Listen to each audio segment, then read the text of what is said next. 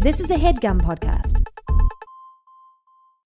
While Andrew and Craig believe the joy of discovery is crucial to enjoying any well-told tale, they will not shy away from spoiling specific story beats when necessary. Plus, these are books you should have read by now.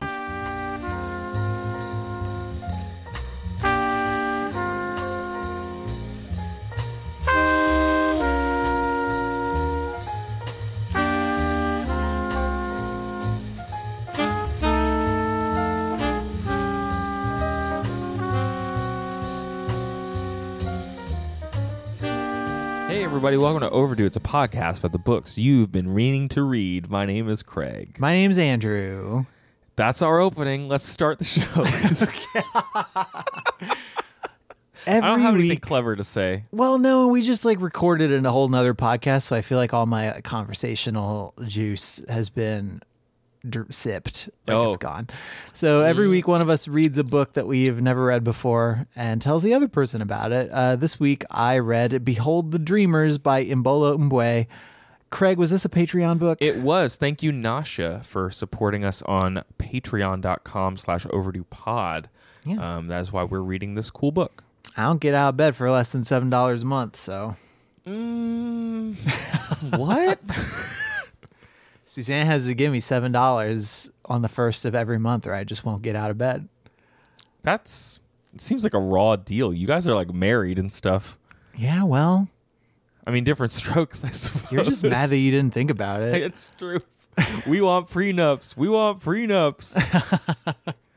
So I had not heard about this book before. It's an Oprah book club book. I've heard of Oprah, though. It's bestowed untold fame and riches on many authors. I wish they could do it to all authors, but it's just not. I also wish that it wasn't good books like this mixed up with The Secret. I wish it was a little more consistent. Yeah. Well, and we should maybe someday we just do like a mini episode or something on the Oprah's book club thing. Maybe we just do Oprah month. Oh, dip. Okay. All right, put it in the file. Okay. Let's talk about Imbolo Mbue and this book. So what? She's from Cameroon. Yep. I learned a lot researching her about stuff I'm sad I didn't learn in like a modern history class. Tell me more. Cameroon. So, do you know that in 1919 with the Treaty of Versailles, that Cameroon was split between Britain and France? Wow, 2 European countries do something to another country that's a long way away and completely changes everything about it. That's wild. Yes. When does that happen? This still goes on today. There is a power imbalance between Francophone Cameroon and Anglophone Cameroon, where there is something called the Anglophone problem or the Anglophone conflict or the Anglophone question, where English is not allowed to be used in certain schools, and English-speaking Cameroonian communities are disempowered and disenfranchised.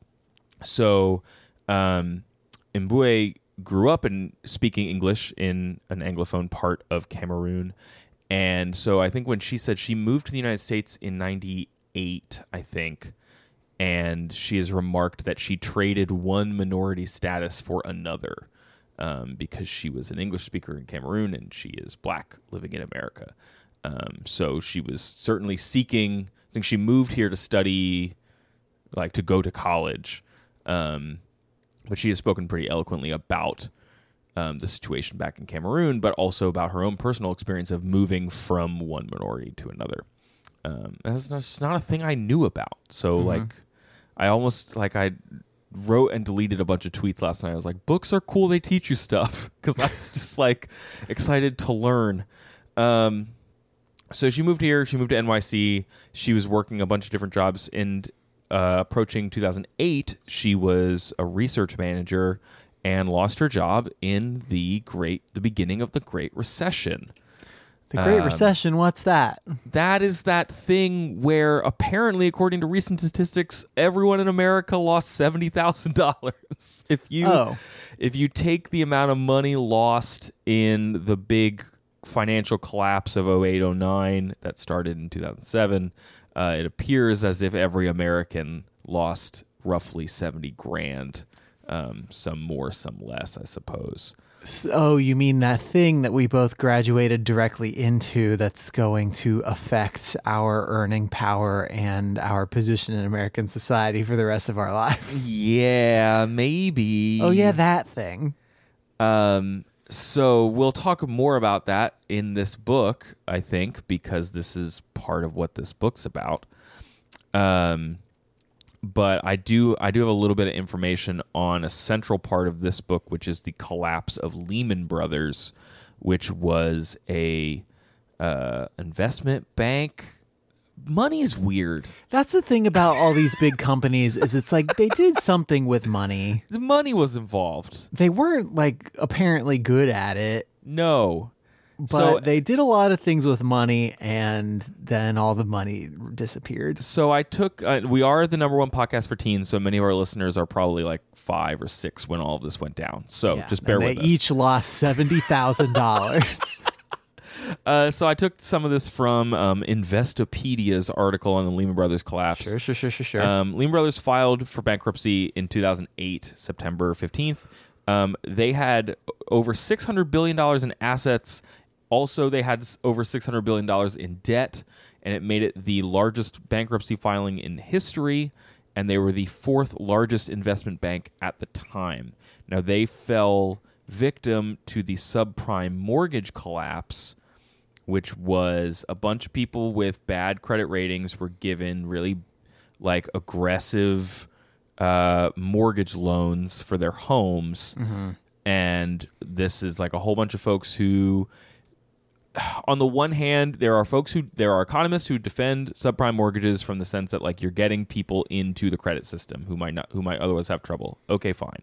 But a bunch of these were like cut up and bottled together and swapped around, and all their value was just completely borked. Because weren't they kind of combined with loans that had like better ratings and then like sold between banks, and Yes. at a certain point just nobody knew the quality of or the value of anything that they had? Correctamundo. Like that was the issue, is just that everybody's flying blind, and Yep. then when all these people who you gave loans to who can't pay their loan back, stop being able to pay their loans back, then bingo bango, the money disappears. Yeah, so in like 03-04, Lehman Brothers acquired like 5 different lenders, 2 of which were subprime lenders. In 07, their stock is at this record high, and they are ignoring the fact that subprime defaults are at a 7-year high. Yep. 2 of the Bear Stearns hedge funds drop out in 2007.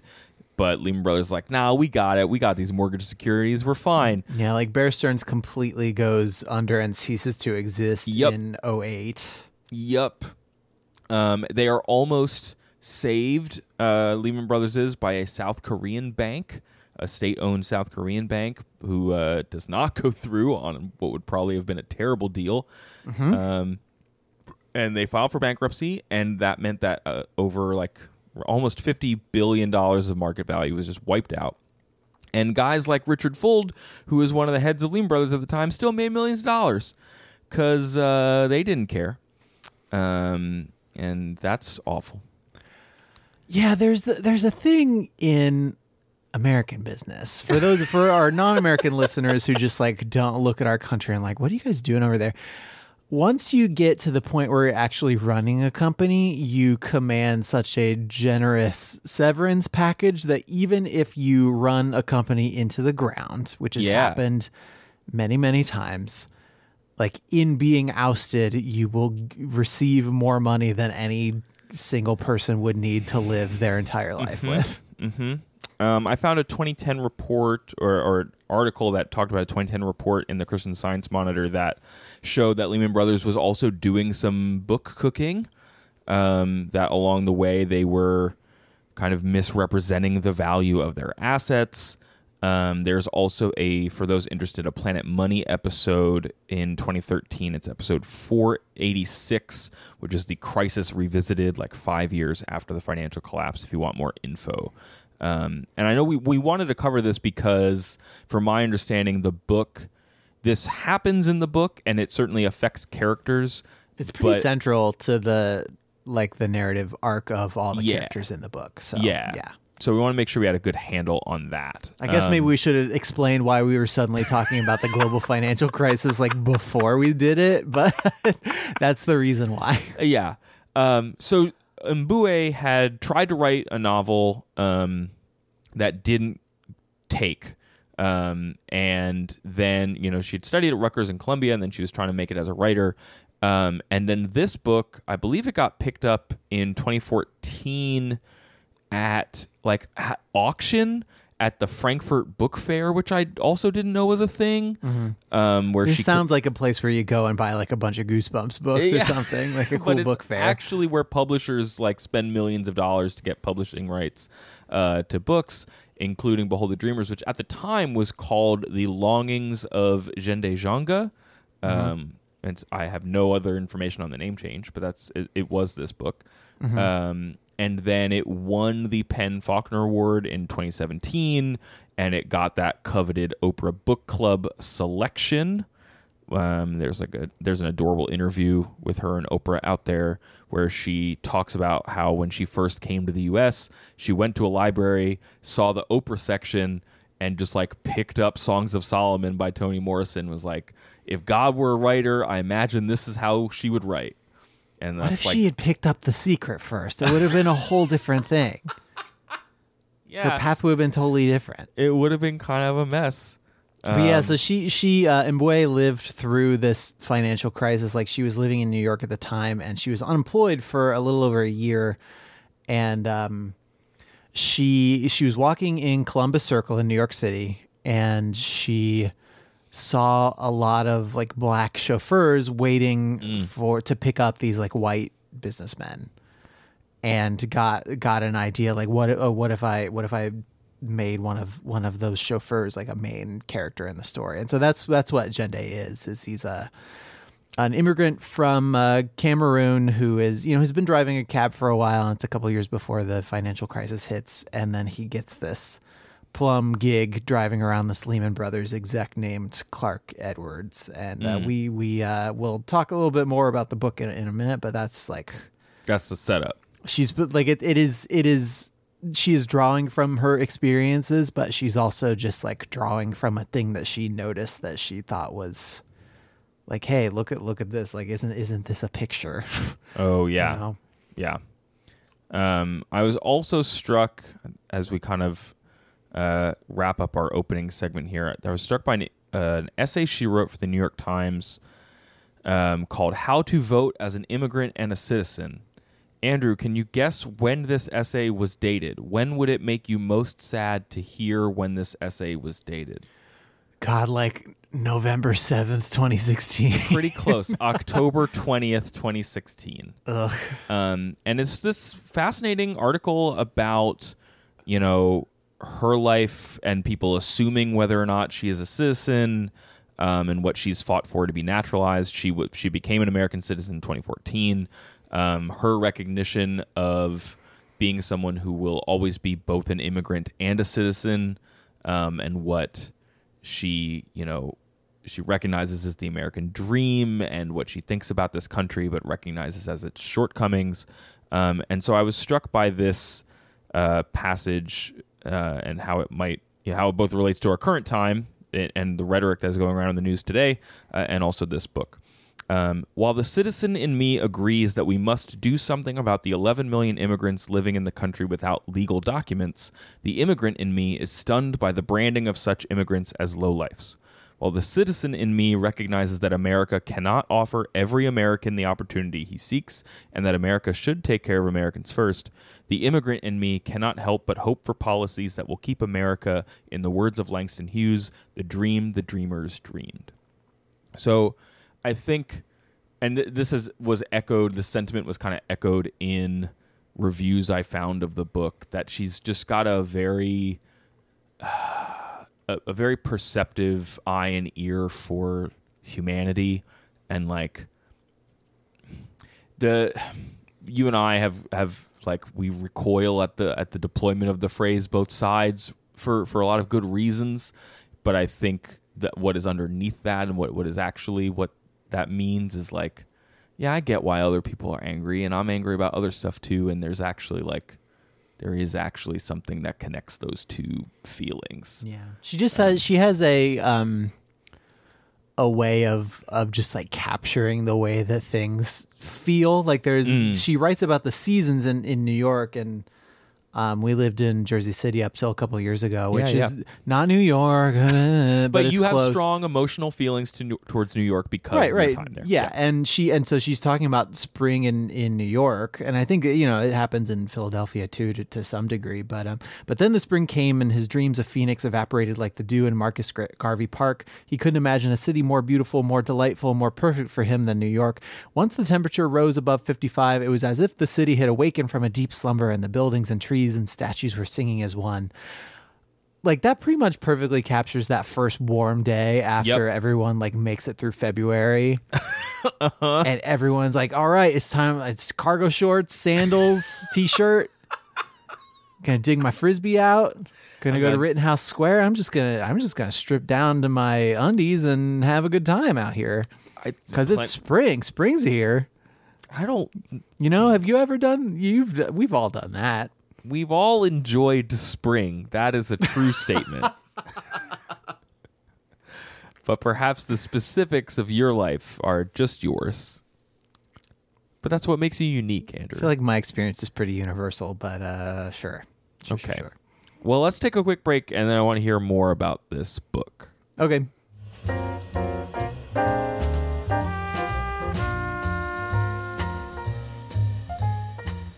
Andrew, I'm hungry. You're hungry? I need to eat something. What am I supposed to do about that?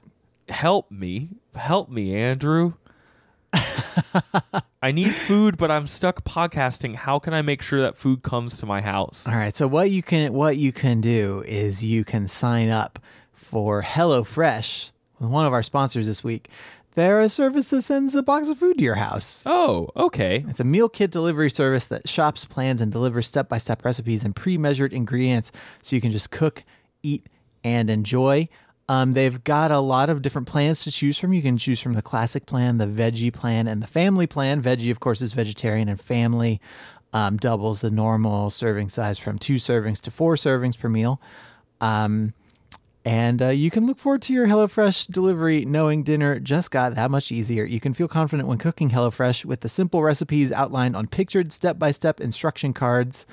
And all the ingredients come pre-measured in handy labeled meal kits, so you know which ingredients go with which recipe. It's simple and convenient, Craig. It's not a chore. Good. That's great.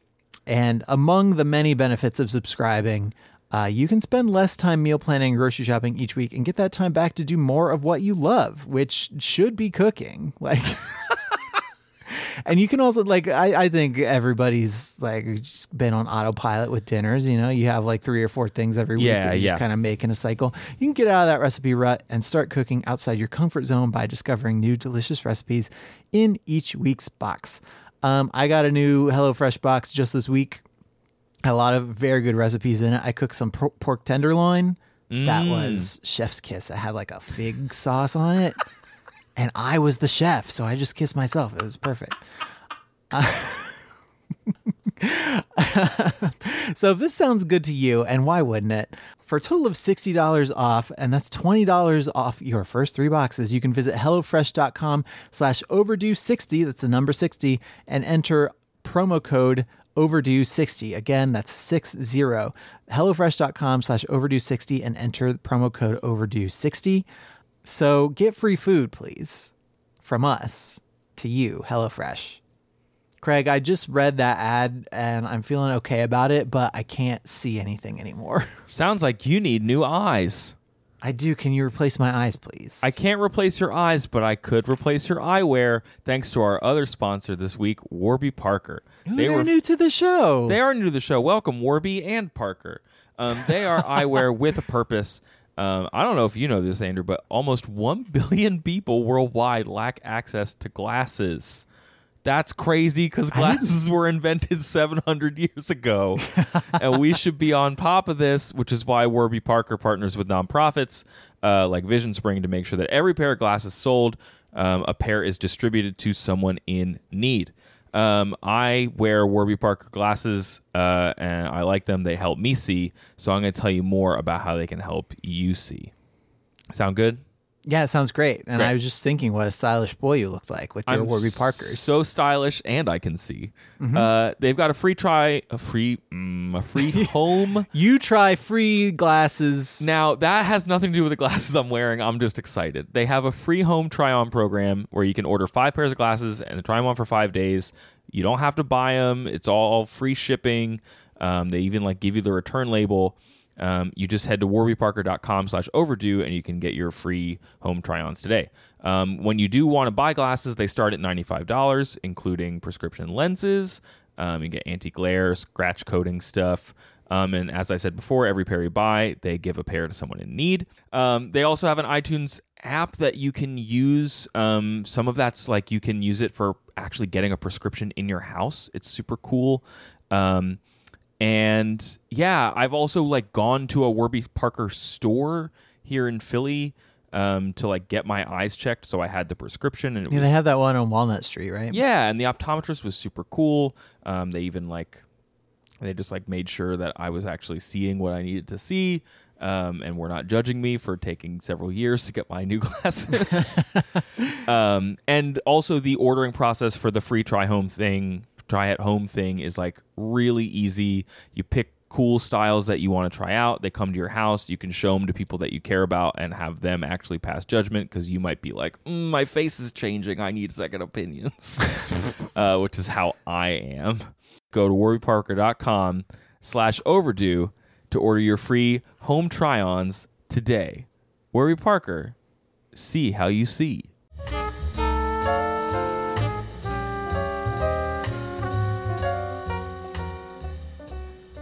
So what do you want to talk about? I want to talk Just about what's going on with you. I feel like we never talk about you during this show. It's always about the books, Yeah, I'm a little hungry right now, but it's Thursday. I'm feeling like I'm ready for the weekend. Yeah. You working for it? I am. The song? Yeah, I am working for it. Loverboy song. Is that Loverboy? Yeah, pretty sure. Everybody's working for the weekend? Working for the week. Yeah, it's Loverboy. Get out of here. Get out of here. Who did you think it was? I don't know. You were just thinking that Loverboy sucked too much to write a good song like Working for the Weekend. That's very possible. Why don't you tell me about this book? How about? You mean Behold the Dreamers by Imbolo Mbue? Yeah, please. So like we alluded to before the break, this book is about... it's about 2 families. So one is an immigrant family from Cameroon. That's Jende Jonga and his wife and his son, and then eventually their baby. And then the Edwards family, that's Clark Edwards and Cindy Edwards. And he is an exec on Wall Street. He's at Lehman Brothers, and she is, I guess... the most accurate thing would be socialite. She's just she is mostly raising her kids. She has an older kid who is leaving the house named Vince, and then a younger kid named Mighty who is still very much a child. Mighty. Yeah, you heard me right. Oh no. But does she go serve on boards and stuff? Is she going to political parties? She's mostly depicted sort of talking to her friends and throwing parties and being with her husband and doing that kind of stuff and raising her family. Family is super, super important to her. I don't want to make her sound like she is not a character in this, because she very much is. But, Okay. So yeah, the book is about these 2 sets of families, but all the action we get is from the eyes of Jende and then his wife Neni. And it's usually alternating chapters, but you get some stretches, especially toward the end, where I think you hear a little bit more from Neni than you do from Jende. Okay. So he has come over from Cameroon his cousin has helped him sort of get a work permit, but he doesn't have permanent papers, and he is going to be staying in the country illegally. Okay. But he is talking with this lawyer, and the lawyer, like he's trying to help him fill out make an asylum plea for himself. Oh, okay. But there's not really they are playing up some incidents that happened in his past. Like Nenny's dad really did not care for Jende, but it's not a situation where he's going to go back to Cameroon and get killed by his wife's father. But that's the sort of tack that they're taking with the story. Okay. But his lawyer Boubacar tells him, even if we can't get you asylum papers, even if we can't get you to stay here permanently, I know how to work the system so that you are in court for so long that you still have many, many years in America, and we'll just figure something out. Okay. And so he's been here for a couple of years. This is in the mid 2000s, and then he's making enough money that he brings Nenny and their kid Leomi, I believe, over, and she starts going to school, and she really her dream is to be a pharmacist. She really, really wants to be a pharmacist, and so she's going to school. They're living in Harlem in a I believe it's a rent controlled apartment that is sort of being rented out under the table. Okay. So I think the deal with rent controlled apartments is you can't transfer that lease. Yeah, right. So it's very much a listen, you don't tell anybody that I'm getting this money from you tax free, and I won't tell anybody that you are paying way less for this apartment than you should be. Yes, correct. But yeah, they really and a lot of people in Linda, the village that they're from, really just revere America. There are not a lot of jobs there. There's not a lot of stuff for ambitious, able-bodied young folks to do. Okay. Back in Cameroon. So they have come to New York in pursuit of the American dream, such as it is. Sure. And they are working very hard to make this happen. And as the book opens, Jende is getting a job with Clark Edwards based on the strength of his recommendation, that his cousin Winston has set up for him. And it's he doesn't have papers, but he is going to fib, and he's going to he's just going to kind of bluff his way into getting this job, because it's going to pay a lot. It's going to pay a lot more, papers wise, not skill wise. Skill wise, he's definitely been driving these cars. He's definitely qualified. He just does not have papers. And does he know he's doing the bluffing? He knows. Okay. Yeah, absolutely. But he loves America so much. He wants to be here so much that he is willing to take the risk because the reward is so significant, and because his lawyer Boubacar is telling him, the worst that can happen is you end up in court, and we just tie that up for a few years, and you still have time to figure something else out. Is Boubacar basically being the system is tough enough as it is, so why not press forward with this because you got to eat? It's not, I don't know that it's Boubacar so much pressing that end of it. It's a combination of Boubacar holding, doing the legal stuff and giving him some advice that way. And then his cousin Winston, who is here legally, just telling him this is my experience of how the system works and what I think you should do. You should just press forward, and then as you're doing it, don't worry about it, and it'll be fine. Yeah. Okay.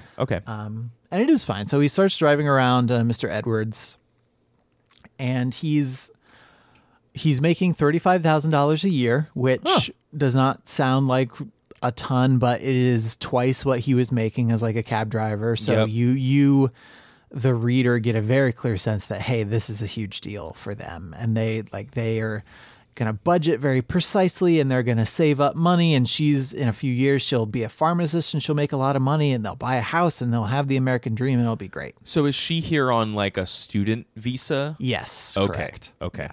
I'm also surprised. I'm just struck by the fact that you can quote me what the salary is. That tells me something about the book and what is important, how it is both laying its plot and perhaps what some of the themes that we've already been talking about. Well, because how did okay, so when I got my first job out of college, it was, it was the depth of the recession, and I was looking, like, Susanna was living in Chicago, and I was looking to move there to so we could, be together.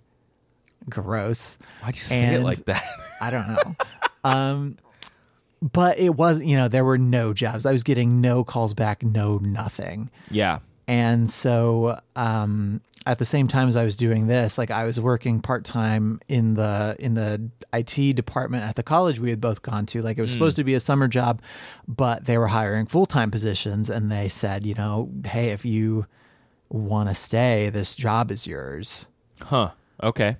And I just, like, I simultaneously did and didn't have any idea what money was and what salary was. Like, I asked for, or I was going to ask for like 30 or 35, I think, because I knew that would be like a ton more than I had been making and enough for me to live in, semi-rural Ohio.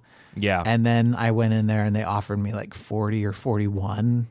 Sure. And I just remember being like stunned by that. Like, that is like, what vast riches are these? Yeah.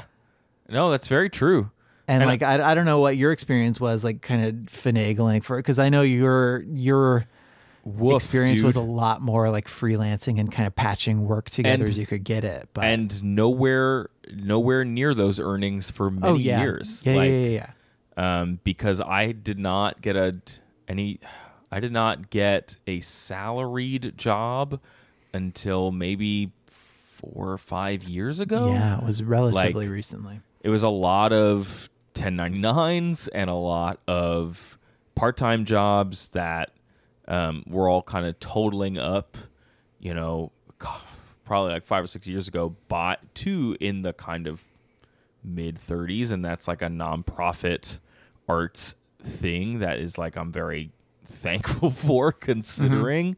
But yeah, there was not a like, certainly in theater, there was not a like, here's where you go when you get out of college and how you go make a living. Like, right. So that's like a different issue, but at the same time, it was still compounded by what was going on worldwide when we got out of college, which was just like you felt lucky to have anything, and that's not quite Jenda's experience because the recession hasn't started yet. But I think in talking about the specificity of their finances as often as Mbue does, yes, it really made me think a lot about what it was to like graduate from college with, like, luckily there was like a $99 security deposit on the first apartment that I moved into, but I had like $300 or $400 in credit card debt because I had to furnish the place, and probably like low 5-digit student loans and nothing. Yeah. Except for like if I had to lean on family, I could have, but I really didn't want to. I know there are books that deal with kind of that stuff, but this seems like a thing that is certainly baked into the era in which it is set, and certainly has value, like specific literary value is being explored by being set in this era. Okay, so he gets this job. And most of the book is just like how these families have become entangled, and how it's interesting because, especially for a book that's set in this era, and I saw the name Lehman Brothers pop up early in the book, and then it was just like the checking account of Damocles like hanging over this book. Like, I knew things were gonna break bad at some point. I just didn't know when, but I was just prepping for it. What do you think? Does the book presume that you know that? That's my question. Does the book presume that you know that stuff's gonna go bad money wise? I think you don't need to know, but I think pretty much any reader is going to have that context, because this was such recent history. Like, it was a decade ago when it was published, and certainly I think that would probably figures into like hype around the book when it was published in 2016, like less than a decade ago. So it's a decade ago as I'm reading it now. Okay. But yeah. So since you're getting things through like exclusively through Neni and Jende, you the reader can read some things into like the overheard conversations from the back of the Edwards limo. But Jende, like even once things start happening, Jende is not fully like cognizant of how far-reaching stuff is. Some of that is a language barrier thing. Like I thought it was funny that you mentioned cooked books earlier because there is a section where the euphemism, the idiom cooked books is used, and Jende is like, what? Why are you cooking these books? Interesting. So does he like? How are these families intertwined, if at all? So Jende is, he's very, very grateful for the position, and because he knows he's undocumented, because his lawyer has told him, I can do a lot for you, but you cannot get in any trouble at all. Like the police in America are for the protection of white people. And especially as a black man, like the police are not for you. And that's like, they don't delve too much into race in this book, at least like the relationship between Jende and Neni and the Edwardses is more about class, like explicitly. Like they do talk a little bit about the difference between like African Americans and then people who are here from Africa, and how, the groups kind of mutually look down on each other in different ways. Yeah. Okay. Like Jende is always talking about like the guys hanging around in Harlem with their pants hanging all the way down, like that kind of stuff. Interesting. Okay. But yeah, it sounds like the book is. It sounds like the book is more interested in the financial class-based differences, which of course is like it's all interconnected, but one can weigh more than the other in a particular story based on who the characters are. Yeah. Okay. And so, especially given Mbue's background, like you might expect this book to be like good, virtuous, hardworking immigrant family versus cold, unfeeling, don't know what they have banking family. And there are strains of that. Sure. But everybody has, like every single character has virtues and flaws. Like every character in this book of the main four of like Jende, Neni, Mr. Edwards and Mrs. Edwards, they each have at least one moment where they lose you, where they just like lose the reader as a fan. And they usually can get you back. I found that toward the end of the book especially, I could not root for Jende and Neni's chapters because he was being pretty awful to her.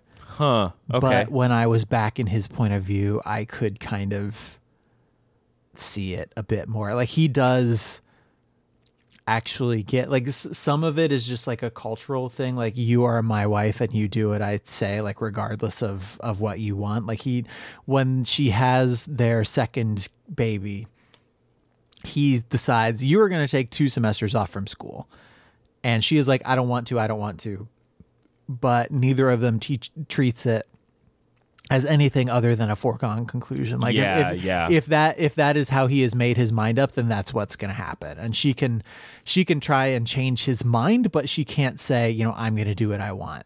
Yeah. Okay. And then toward the end, he does actually hit her. Oof. We'll talk about the circumstances around that. Not that circumstances excuse that sort of thing, but no. I doubt Mbue is trying to excuse it. No. She's trying to depict it. No, I think she is very, very consciously giving each of these characters virtues and flaws instead of trying to set up an explicit like 99% versus 1%, good versus evil. Yeah. So does it are there other parts of the book that kind of traffic in that vocabulary, that kind of Occupy vocabulary? You see some Occupy folks, like actual Occupy folks in passing. Okay.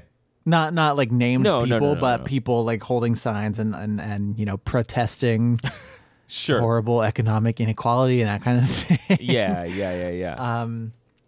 But yeah, you asked earlier about how the 2 families intersect. So Jende at first is being very, he's very, what's the word I'm looking for? Subservient, I guess. And always agreeing and always trying to be agreeable because he could lose this job at any moment. But he is driving around Mr. Edwards. He's driving around Mrs. Edwards. He's driving around their oldest son, Vince, who is very disillusioned with like American capitalism in America and is always talking about how we're all slaves to the system. And he's going to go move to India and find the true meaning of life, which is a very rich kid thing, I think, even though he is well-intentioned. But what a good character to put in your book, where you have like rich banker dude and like immigrant who has bought into the American dream, and then you have entitled college kid being like, nah. Well, dog. yeah, and it's a like he and Jende get along really well, actually, and they have these very like spirited conversations. There are sometimes conversations or like monologues in this book that didn't work for me. Like they felt a little too explicitly like preachy or monologue-y and not enough like dialogue-y.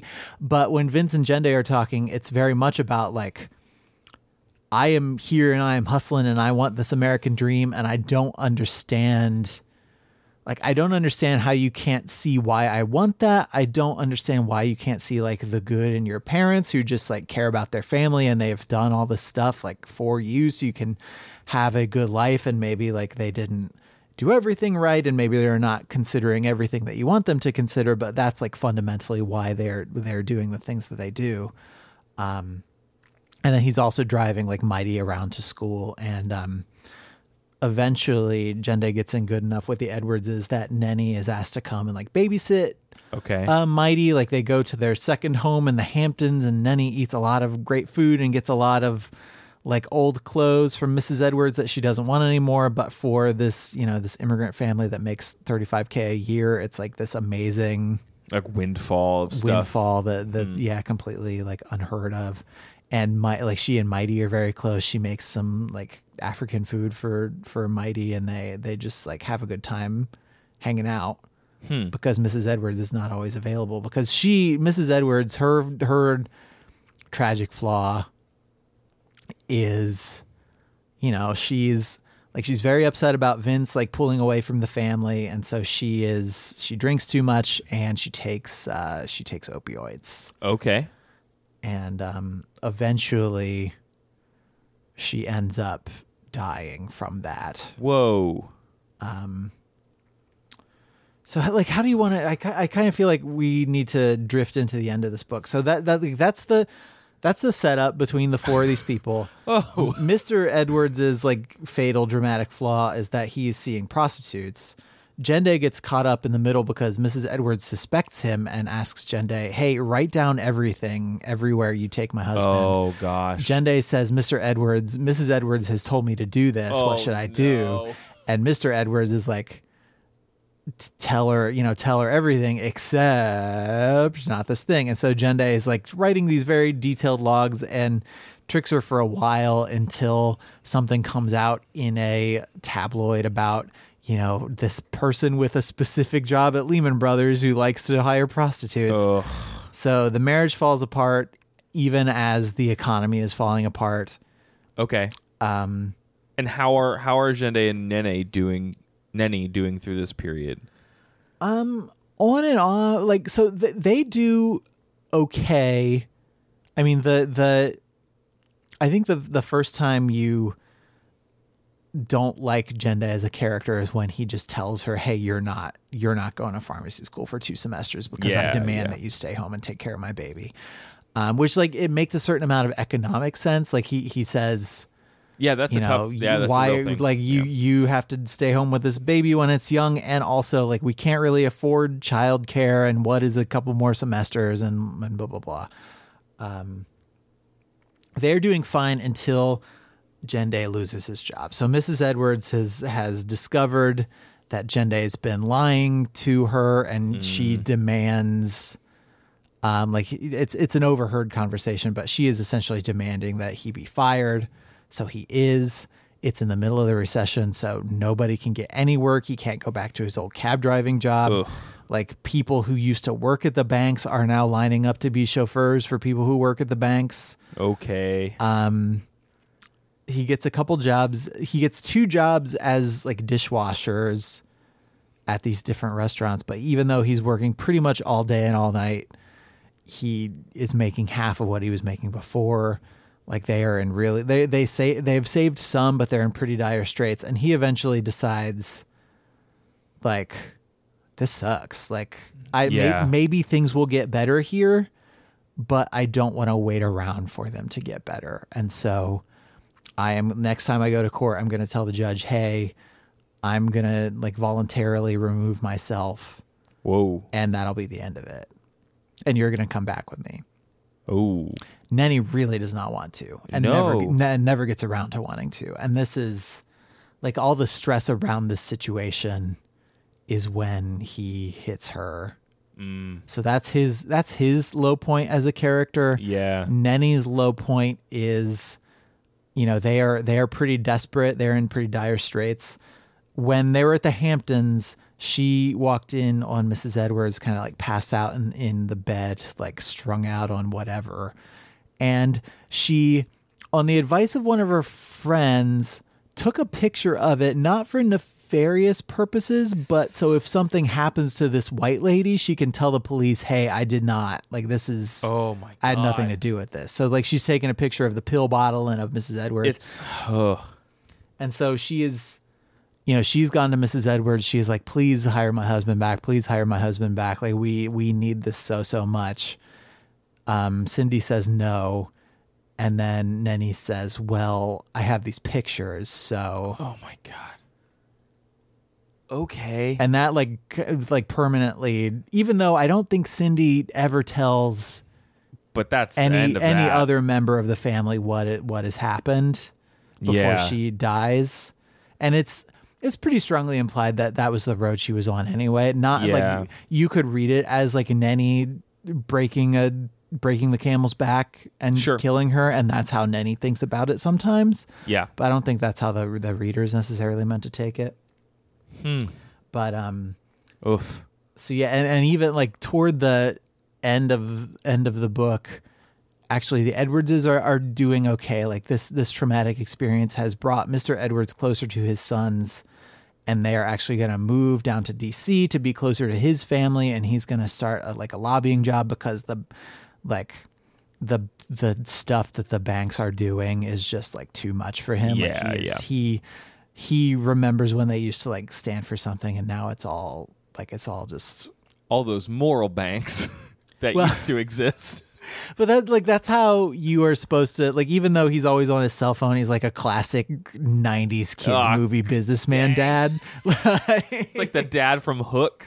Yeah, like Robin Williams in Hook before he becomes Peter Pan again. But because you catch this whole conversation with him on the phone with some Lehman Brothers guy, like having a conscience and feeling bad about what they're doing and wanting to come clean about it before the bank can collapse. Like that's how you're supposed to know that, oh, hey, actually he's not a bad guy. And like he and Jende have some conversations and they like watch a sunset together, and it's like kind of nice in a couple spots. But yeah, the book ends with them like they have what is not, what can barely get them by in America is a small fortune in Cameroon. Jende's dad dies, and that really instills in him a want to be back home with his family.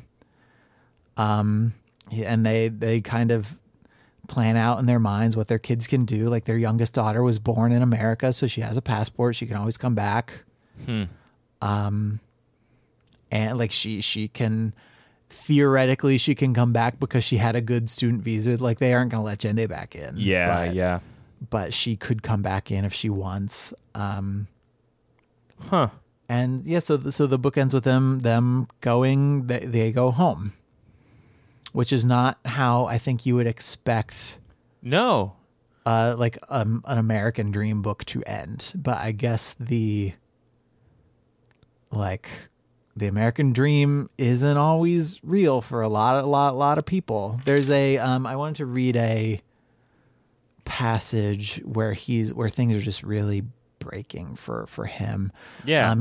He wanted no more of climbing 5 flights of stairs to share a bed with his daughter while his son slept in a cot inches away. He wanted no more of smiling for appearances as he stacked dishes and polished silverware, and he certainly wanted no more of riding the subway from work late at night, arriving home sweaty, greasy, and drained. To him, living such a life for another year would have been the curse. Not recognizing when to go back home would have been a curse. Not realizing that he would be happier sleeping in a bedroom separate from his children, going to visit his mother and his brothers whenever he wanted, meeting his friends at a buckaroo and down beach for roasted fish and beer by the ocean, riding around in his own car and sweating outside in January. That would have been the curse.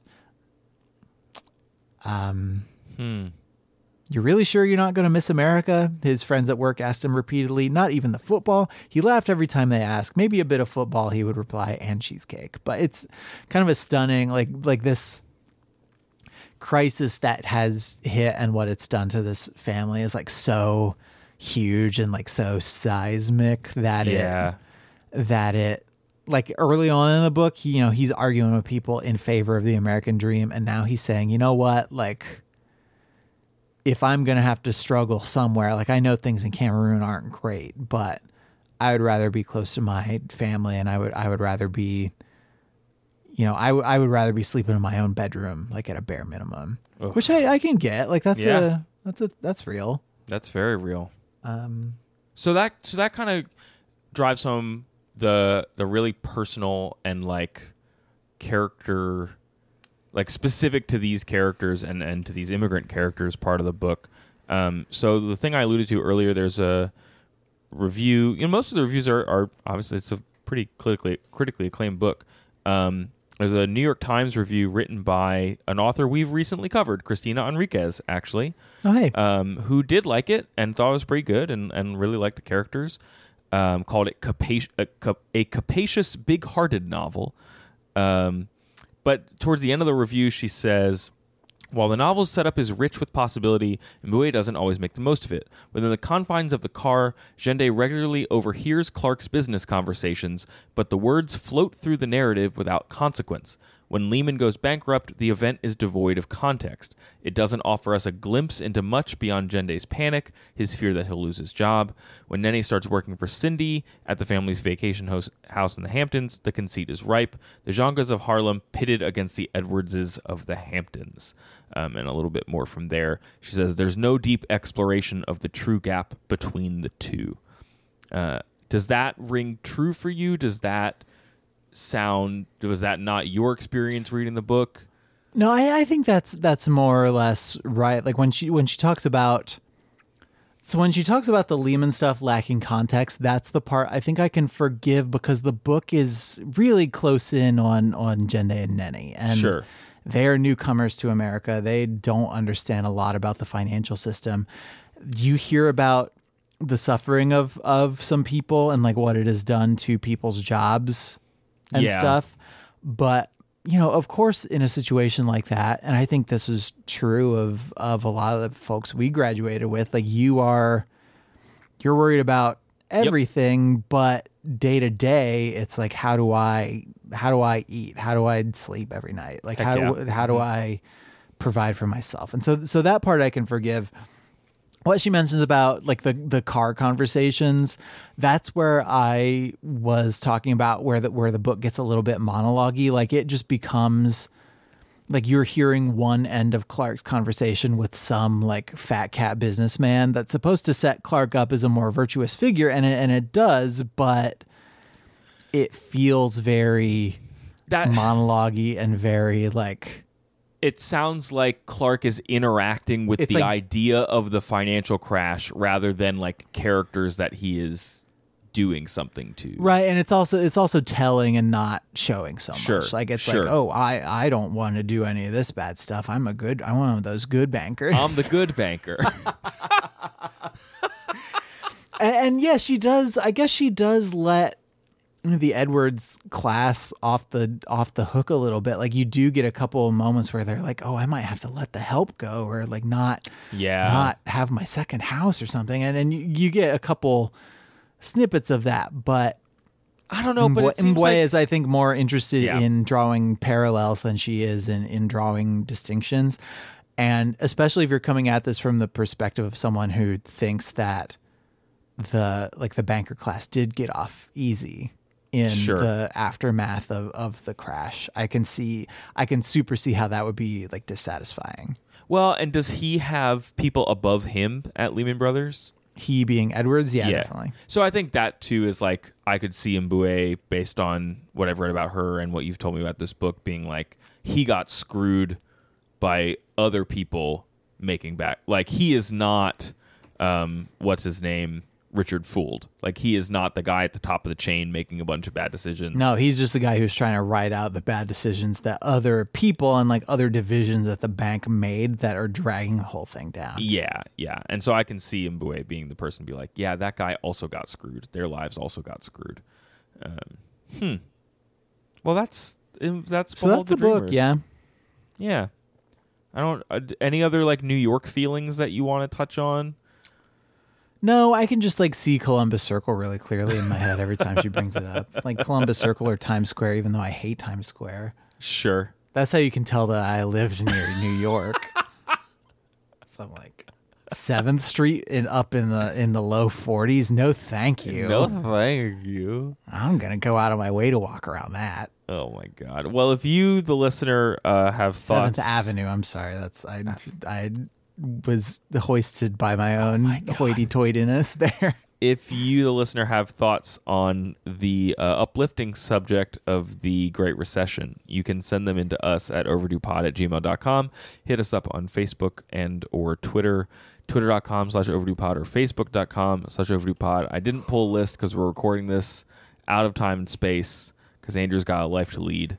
By out of time, do you mean like 3 days earlier than we normally would? Yeah, and on a day where we recorded another podcast. So I'm just so all out of sorts. Done talking to you. Yeah, I'm really done talking to you. Andrew, hit them with the info. OverduePodcast.com is our internet website. Up there we have links to Patreon. We have links to our iTunes, RSS, and Google Play feeds. If you subscribe in any of those, you get new episodes when they come out on Mondays, and you get new bonus episodes when they come out every month.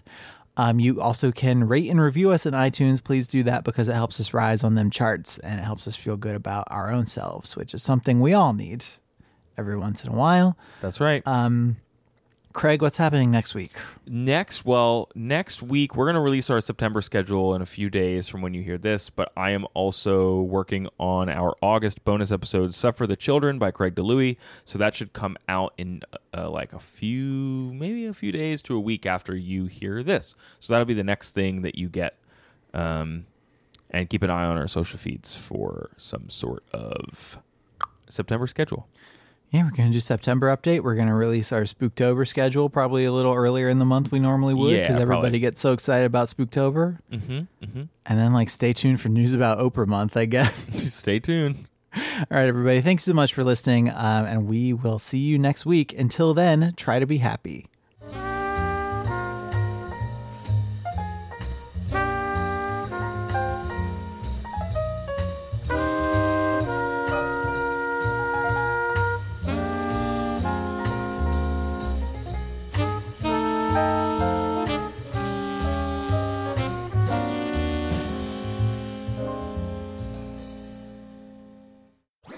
That was a HeadGum podcast.